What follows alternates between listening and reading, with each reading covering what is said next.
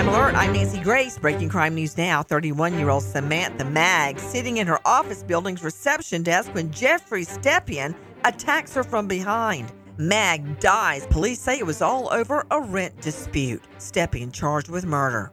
A Troy, Michigan mom calls police saying her 14-year-old son is way too much money. Cops say thank you very much for helping us uncover who just robbed a liquor store. The unidentified teen arrested and charged with robbery. With this Crime Alert, I'm Nancy Grace. It can be dangerously easy to steal your identity during tax season because so much sensitive info is all together. Before we start the annual meeting of Sean's personal info, has anyone seen Social Security number? Not me. Nope. Nuh-uh. Oh, no. He's been stolen.